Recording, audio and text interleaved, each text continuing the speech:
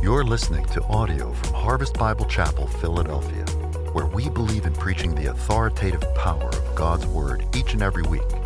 For more content and information about our church, visit harvestphiladelphia.org. You can go ahead and grab a copy of God's Word and meet me in Colossians chapter 3. Colossians chapter 3 this morning as we continue in our series, Embracing the Supremacy of Christ. You can raise your hand if you need a Bible. Up to this point, we've defined supremacy as that person or thing who in your heart or mind surpasses everything else in status, power, and authority. In other words, it's that person or thing that you give permission to have authority over your life. Now, in chapter 1 of Colossians, Paul has been arguing that the only person that should have that authority in your life is Jesus Christ. In chapter 2, Paul has been showing us that there's an ocean of thinking in our world that would seek to drag us away with rip currents of false teaching and rob our confidence in the sufficiency and the supremacy of Jesus Christ in our lives. But now as we enter into chapter 3, Paul wants to show us what life under the supremacy of Christ actually looks like. Now in chapter 2, he's going to pick up a theme that he began, actually in chapter 3, he's going to pick up a theme that he began in chapter 2, verse 6. And I want to read chapter 2, verse 6, because it's the foundation of chapter 3. But chapter 2, verse 6 says this, "Therefore, as you received Christ Jesus the Lord in all that he is, God who came down, wrapped himself in flesh, died in our place, and rose again, so walk in him, live in him, conduct your life, pattern your life in him." Chapter 3 is all about what life in Christ really looks like.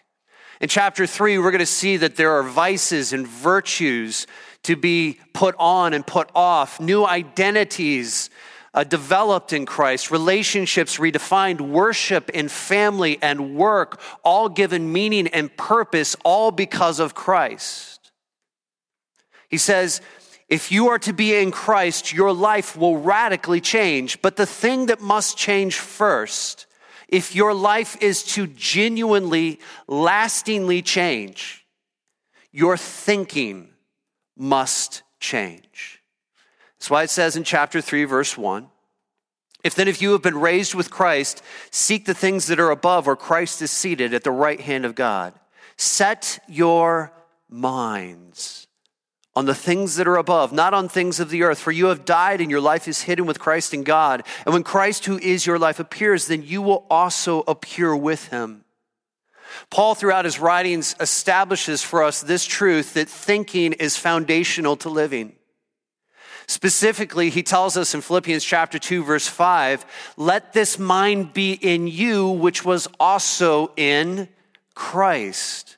In 1 Corinthians chapter 2, verse 16, he tells us that we have been gifted with the mind of Christ.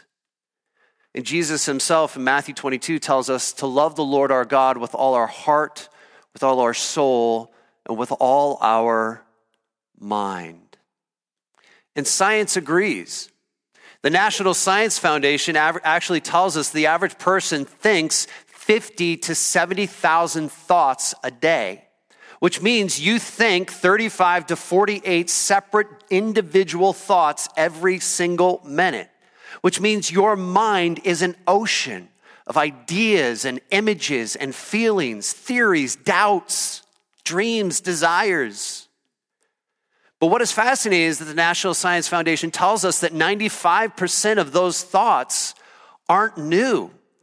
They're established, recurring thought patterns that rarely, if ever, change, which means you have an deeply ingrained mindset in you that governs how you live your life. And the problem with that is that if we back up to chapter 1, verse 13, we find that because we were born into a kingdom of sin and death and darkness, our minds have been twisted and corrupted by sin. Chapter 1, verse 13. That's why Jesus came. He has, chapter 1, verse 13, he has delivered us from the dominion, the control, our enslavement to darkness and transferred us, that is sin and death, and transferred us to the kingdom of his beloved Son, in whom we have redemption, the forgiveness of sins. See, if we have been raised with Christ, church, we have to go through massive rewiring in our brains to think correctly. Reprogramming in our minds must occur about how we think about ourselves and each other and God and the world that we see around us. And so what Paul is going to do in verses 1 through 4 is he's going to download some unbelievable, earth-shattering, window-rattling, mind-altering truths and realities that will transform the way we think about life itself. Amen? So, we're going to walk through it one verse at a time. But before we begin, let's pray. Father, we want to think and have the mind of Christ. We want to think right about who we are. We want to think right about who you are. We want to think correctly about the world around us. And most importantly, Father, we want to identify the lies that we've fallen prey to. But to do that, we need your word to give us clarity. So God, because we trust it, God, because we trust your word, God, because we believe that this is your truth that you have given to us, Father, help us to let it reprogram our thinking so that we think and have the mind of Christ today. In Jesus' name we pray. Amen. So the first mind-altering, mindset-shifting truth that will radically transform the way we think is, number one, you are a new creation. The first thing that you have to understand about who you are in Christ is that you are a new creation. It says here in verse 1, if then you have been raised with Christ. Now, Paul is drawing an intentional parallel that we saw a couple of weeks ago in chapter 2, verses 11 and 12, where he says that there are certain things that have happened if we identify with Christ by faith. We have been, look at what it says in verse 11, we have been circumcised. We have died with him in his death. Verse 12, we have been buried with him, in which you were also raised with him through faith. This is that doctrine, that beautiful doctrine that we talked about a couple of weeks ago called imputation. Imputation, we saw a couple of weeks ago, was the legal forensic term that changes our legal standing before God. I use the analogy of the wedding. When two people stand in front of the pastor and one person says to the other, I do, and they become man and wife, and the person says, now by the power invested in me and by the power of the state in the Commonwealth of Pennsylvania, I now declare so and so and so, Dalton and Madeline, husband and wife, you may kiss the bride. You're looking forward to that day, amen? Amen. They're looking forward to that day. But what changes about Dalton and Madeline in that moment? Well, nothing intrinsic about who they are. I mean, they're still the same people, but what changes is the way the state, the way you and I, the way they see and treat each other. And more importantly, the way the state, the Commonwealth of Pennsylvania sees and treats them. And when we say I do to Jesus, there's a lot about us that doesn't change right off the bat. We still have the same busted up personality and sin struggles and bad habits and broken relationships. But here's the key. God sees and treats you as if you don't. God sees and treats you as if you don't have any of that junk. Why? Look back at the text. Because if you have been raised with Christ, God sees you as brand new. God sees you as if that old you that was controlled by sin and death is dead and buried and gone, and that new you has been raised as a brand new baby. Man, I love every week I show up, I feel like we got a new baby in our church right now. It is awesome. Tim and Jenna, who usually sit right over here in this area, they just had their baby this last week. Praise God. And I was reminiscing with Miranda, like every one of our 4 girls that we held in our arms, we would get that little girl in our arms, and we would just look at every one of them. And I know every parent tends to say this about their child, like, she's what? Perfect. No baggage. There's no history. There's no pain or hurt associated with this relationship in any way. It's perfect. And when God looks at you, raised with Christ, new creation, he looks at you like a mommy looks at her brand new baby as perfect. If you have been raised, God does not see you and treat you as if you have baggage. He sees you and treats you as if you are holy and righteous and perfect and radiant. And that's why he says, if you have been raised with Christ, here is the admonition: be who you are in Christ. Live out God's view of who you are. This is what needs to change our thinking. If God sees you as holy, then be holy. If God sees you as brand new, then live a new life. If God sees you as righteous, then conform your life to righteousness and all its requirements. Change because God sees you as brand new. Amen? When you know how God sees you, then you'll know how you are to see yourself, and you will know how you are to live. You are a new creation, and when you remember that, the next time you want to act out and go back to the sin and the muck and the mire that you once lived in, remember, you are a new creation in Christ. You have been set free from all of that garbage, and you have been set free. Don't go back to slavery. Number 2, you have a new address. Verses 1 and 2 says this: if you have been raised with Christ, then seek those things that are above, where Christ is seated at the right hand of God. Did you know you actually have a new address? If you have been raised with Christ, you are a foreigner, a stranger, an alien in this land. So, well, I live here in America. This is where I was born. No. You are a stranger here. This world is not your home. I was talking with a new friend just the other day who's from another country here on a work visa, has been for quite some time, and he was telling me that unfortunately in our situation, when you come to the end of a contract, you have to make sure that you don't go shopping at Costco, because you don't know if you're going to be around much longer. So we don't go buying bulk items in Costco because we don't know if we're going to have to get up and leave. But the reality is, so many of us as believers in Jesus Christ, we're buying at Costco all the time because we think this is our home and we're always going to be here. And the reality is, this is not our home. We're just a passing through. We are foreigners. We are strangers. We are pilgrims in this land. Here is our new home that Paul describes for us here. And if we understand that this is not our home and that we have a new address, then that new address should govern how we make decisions in this world. But what is our new address? Check out what it says. If you have been raised with Christ, seek the things which are above. Our new address is above. That is, it's not in the clouds, it's not in the space, it's not above the stars. It's above in a place that's independent from creation, untouched by the curse of sin. Your new address is a place where doctors, lawyers, and dentists will be welcomed, but their services will not be required.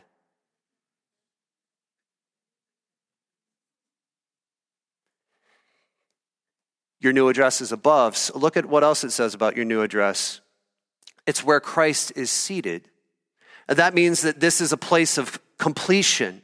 That is, that Jesus Christ only sits down when the work is done. Did you catch that? Jesus only sits down when the work is what? Done. It's a place of completion. And you might say, well, Pastor Matt, I look around at my life and I think to myself, wow, I don't feel complete. I mean, check it out. Chapter 3, verse 5, I still struggle with some of these things. Put to death, therefore, what is earthly in you, sexual immorality, impurity, passion, evil desires, covetousness, which is idolatry. Pastor Matt, I still struggle with some of those things. Chapter 3, verse 8, I still struggle with some of these. Anger, wrath, malice, slander, obscene talk from your mouth. Pastor Matt, I certainly don't feel complete. Here is God's promise. God views you as complete, Jesus is currently finishing the work, and he sits in the future promising you by seating on his throne, I will get the job done no matter what. That's why Philippians chapter 1, verse 6, Paul writes these words, he who began a good work in you will bring it to completion on the day of Jesus Christ when he returns. You will be complete one day, and that is the place, that is your new address. But here's what else he says. You will be seated at the right hand of God. Your new home is a place of highest honor and dignity and power and authority. This is a place where Jesus rules and reigns over every ruler, every authority, every angel, every demon. There is nothing that happens in this world that does not pass through this new place that we will go to and not get the stamp of approval from Jesus Christ, our ultimate authority. This is the new place, our home. If you think about it, this is the GPS, our final destination. When we get into our van this summer and we head on down to, where are we going to Florida this summer? I don't even know. We're going somewhere down in Florida to meet our family, and we drive the 1,000+ miles. We log into our phone, and I put into Google Maps, and I find that blue little dot on my phone, and it tells me exactly where I need to go. And so when I know that where that little blue dot is, that determines what turns I take, what stops I make, what places I eat or don't, what people see or don't. And here's the thing, Paul is saying, this is your new address. This is your GPS destination. And this new address is the thing that should govern the direction of your entire life.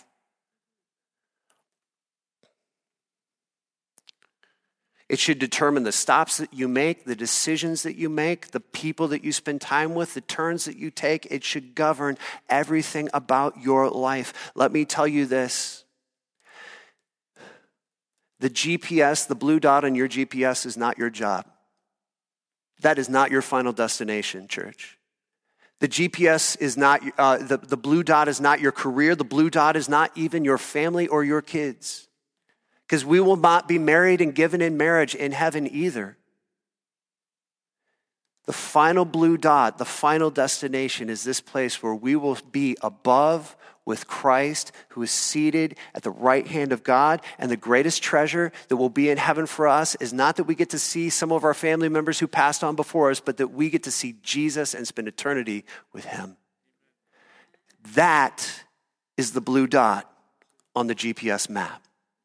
And that is the moment that should govern every decision that we make in this life as we move forward. Set your minds on that address. Set your mind on being raised with Christ. And set your mind on this, your death is behind you. Your death is behind you, verse 3. It says, for you have died, and your life is hidden with Christ in God. One of the greatest mindset-altering realities of the Christian faith in the universe is that you have already died if you are in Christ. That is that to God, your death has already happened. And you might say, well, Pastor Matt, when did that happen? Well, look back at chapter 2, verse 12. Having been buried with him in baptism, which you were also raised with him through faith. That moment when you placed your confidence in Jesus Christ, his death, his burial, his resurrection, and his substitution on that cross for you, dying in your place on that cross for your sins, and your trust that he actually rose from the grave, as the scriptures proclaim, that was your moment where you trusted and you placed your faith in Jesus. Faith is the supernatural instrument that unites you with Christ in his death, so that God sees you and treats you as if you died. You say, Pastor Matt, I'm pretty sure I haven't died. I mean, I'm looking at myself right now. I can pinch myself. I mean, if you pinch your skin right now, Peter, are you dead? Nope. Okay, good. I'm glad because wait, I'm not dead, but here's the beauty of imputation is that God sees you as if you have already died, which means when you enter into eternity, there is nothing waiting for you but life. Our identity with Christ by faith ensures that we have passed from death to life, that to be absent from this body is to be present with the Lord for eternity. And if we allow this reality to grip us, it will put steel in our spines. If we understand that our death is behind us, it will take the most fearful, timid Christian and turn them into the most bold, fearsome lion if this truth can grip them. Once you know and understand that the worst that this life can threaten you with, death, is behind you, and that the best that this life can offer you can't compare with what awaits you when you see Jesus, then you all of a sudden realize that there's nothing in this life that can stop you from living full out for Jesus. Nothing. When you understand this truth, that your death is behind you, all the pain, all the frustration, all the ambiguity, all the uncertainties of this life are bookended by two incomprehensibly glorious truths: that your death was arrested at the day of the cross, and what awaits you when you see Jesus face to face makes all the struggles of this life seem like a comma in the story of eternity. All the opposition, all the suffering, all the hardship, all the struggle, all the trial, it's all a comma in the story of your life if you are in Christ. Your death is behind you. Jesus is before you. You have nothing to fear in this life. But you have to let this truth grip you. Because if you don't, you will start to live for this life, and fear will run your life. Number 4, your life is hidden with Christ. Verse 3, for you have died, and your life is hidden with Christ in God. You know, the realities of things like imputation, the presence of the Holy Spirit, our struggle to live by faith creates an inconvenient truth that it's impossible for an onlooking world to see and understand why we won't march to its tune. Did you catch that? Because of the realities of our faith, because of the way God sees and treats us, because of the presence of the Holy Spirit, because we live by promises written in a book over 2,000 years ago, because of all of these realities, we live in a world, an onlooking world that sees us and cannot comprehend why we won't march to its tune. I'm reminded of the story of Franz Jägerstätter. This is his picture. He was an Austrian farmer in the 1930s. And during that season, he was called to fight for the Nazis in World War II. They were drafting young men to come and fight in their armies, and he had come to faith in Christ. His wife, whom he married, was a devout Catholic woman. And Catholicism, of course, back then meant different things, but she was devoutly religious and loved the Lord Jesus Christ. And marrying her, he began to follow Jesus. And when the Nazi army came to his door knocking for him to join their army, he began to realize that the ideology of the Nazi regime was incompatible with the teachings of Jesus Christ. And because of that, he became one of the first conscientious objectors. You see, to the Nazis, Franz was an enigma. They could not comprehend why he would not join their army. They were going to rule the world. To the Catholic Church in his area, he was a fool because they didn't see what the point was with trying to resist the Nazi regime. And to many of his countrymen, he was called a traitor to his face, spat upon because he would not join. And ultimately, for his efforts, he left behind a wife and several children, and he was killed because he would not march to the tune of the world around him. You see, My church, we are a hidden people. The Christian is a mystery to the world in which we live. We are a mystery to the world around us because our life is hidden. Your death and your resurrection in Jesus Christ is hidden from the world. They cannot see it. The power of the Holy Spirit that lives within you is hidden from the world. It cannot see it. The treasures that you are currently storing up for heaven are hidden. No one can see them. The rewards that await for you in heaven that are coming to you are hidden. No one else can see them. The real you, the renewed you, the person that is you are becoming in Jesus Christ is hidden from this world. This world cannot see it, cannot comprehend it. They will not applaud it. They will try to resist you and squash it because you are hidden, and you are hidden in Christ. And the reality of this profound hiddenness creates several tensions for us in the Christian faith, does it not? It creates this tension. Number one, Jesus said, "Let your light so shine among men that they may see your good works and glorify your Father which is in heaven." For many people, we are too many of us are too hidden. Does that make sense? Our lives are hidden with Christ, but we're too hidden.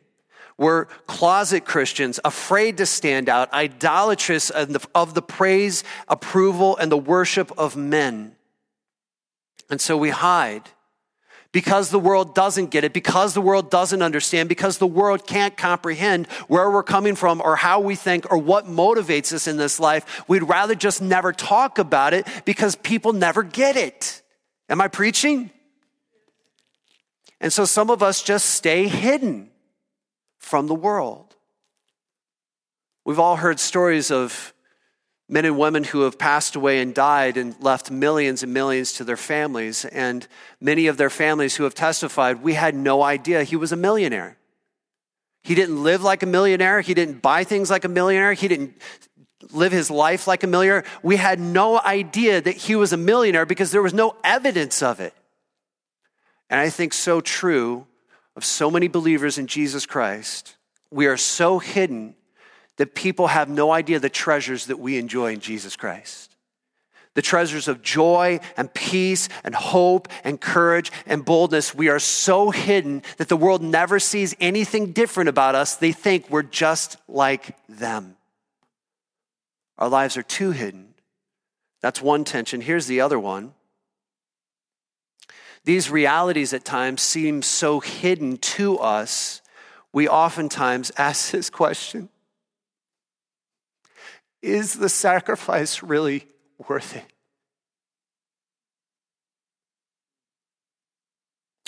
Or do our sacrifices, like a tree falling in the forest, even make a sound if no one ever hears it? Do our sacrifices even matter?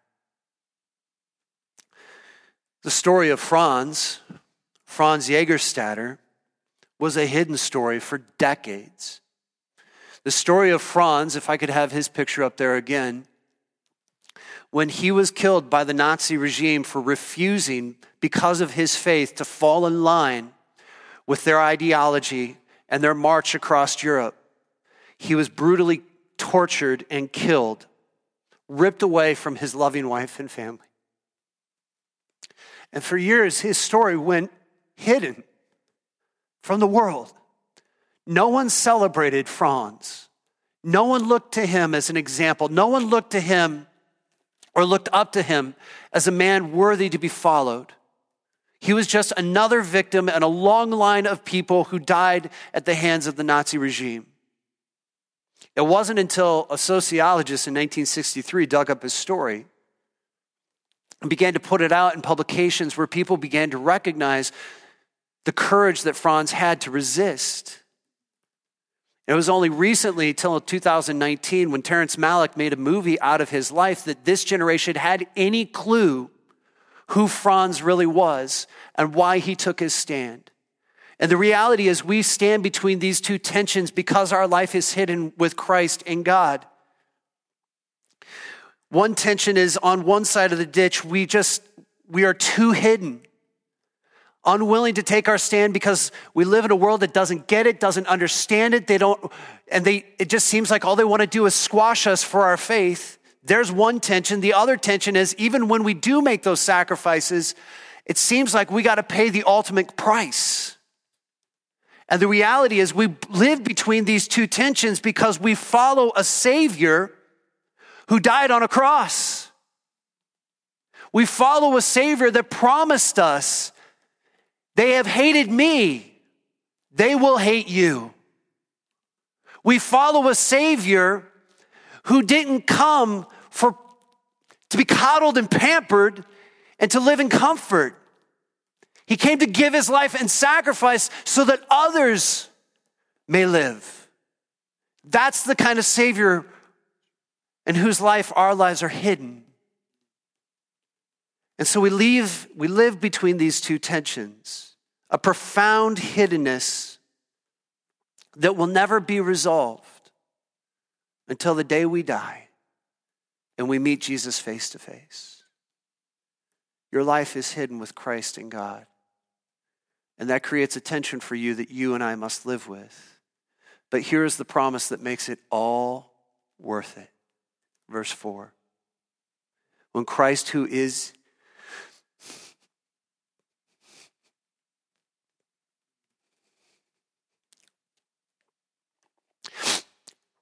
Christ, who is your life, appears, then you also will appear with him in glory. In a moment, in the twinkling of an eye, your Savior will appear. All the glorious realities of your faith that right now are yet hidden will explode into blinding glory.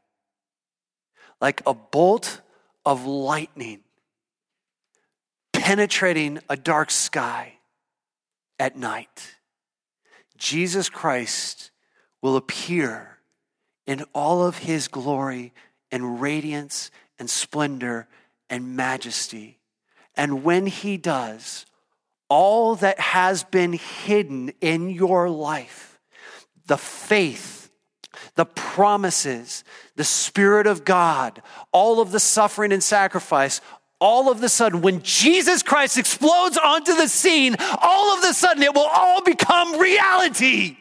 Jesus is alive, he's here, and everything I put my life into and given and sacrificed for, it's real. And he is here.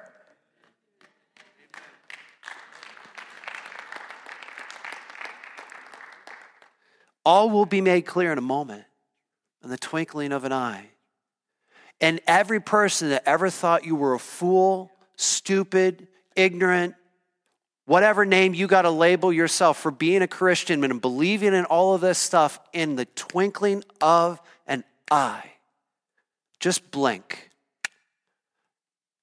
And what was hidden will be made fully known to a world who never got you, never understood you, and all of a sudden, it will no longer be hidden. The Creator, the Sustainer, the Redeemer, the one who you pattern your life after will no longer be hidden, and you shall be just like him. And you shall be for eternity as God sees you now. So what must we do? These are mindset-changing realities that must shape the way we think about the life around us. What must we do with these realities? Look back at verse 1. If you have been raised with Christ, seek the things that are above, where Christ is seated at the right hand of God.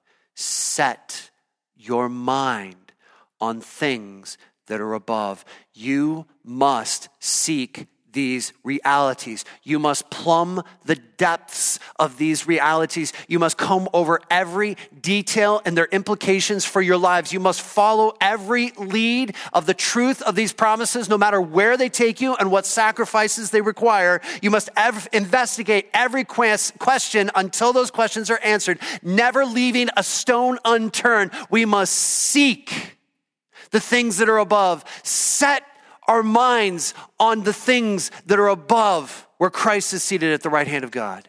And as you do that, you will find that 95% of settled thinking in your mind will begin to make way to the 5% of new thinking that the Bible introduces to you, and it will radically change your life.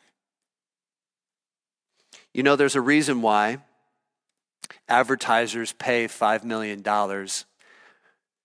for a 30-second ad in the Super Bowl. Did you know that? A couple years ago, it was $1 million for a 30-second ad, and now we're up to $5 million for an ad in the Super Bowl. You know why that is? Because they know that if they put an ad for a delicious triangled troublemaker sprinkled in cheese, that you're going to go out and buy a bag of Doritos. There's a reason why you buy more Doritos after the Super Bowl, because you saw a really funny commercial, and then you saw it again and again and again, and you saw it on cable TV, and then you saw it on your Facebook feed, and you wonder, how did Facebook figure out that I saw a Doritos commercial? And then you see it in your email, and then you see it on a billboard, and all of a sudden you have this insatiable appetite for Doritos that you've never had before. Why do I want Doritos? I don't even think I'd like Doritos. Do I like Doritos? And you start to question everything, and it messes with your mind. All of a sudden you go out and you buy Doritos, you're like, I don't even like these things, but I gotta have one.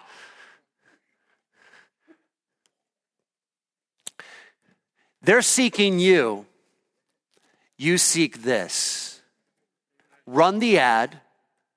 You play it and put it in front of your eyes over and over and over and over and over and over and over again. A life lived by faith is a life lived in the promises of this book. Regardless of what we think or how we feel or how this world treats us, we allowed this book to reshape our thinking, our patterns of living, because if we truly believe that Jesus is supreme over this universe and this world, then we will allow him to be supreme over every detail of our life. But we must change our thinking if we are going to change our living. Father in heaven, we love you, we praise you, we thank you for who you are. And I pray, God, that today, as we consider our simple thought patterns of how we think about this world, how we think about you, how we think about each other, how we think about ourselves, Father, we recognize that much of that is tainted by sin. And Father, has to be renewed. So Father, I pray, God, that we would be a people serious about this seeking these things that are above. Thinking about these things that are above, where Christ is seated. That these things that are above, these realities that are true, would radically reshape and transform the way we think about ourselves right now, so that the way we live our lives will be transformed as well. Father, your Son is the King.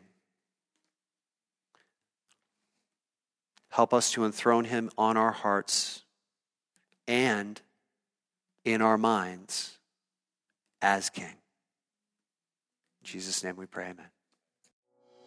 Thank you for listening to this audio from Harvest Bible Chapel, Philadelphia. For more audio, content, and information about our church, visit harvestphiladelphia.org.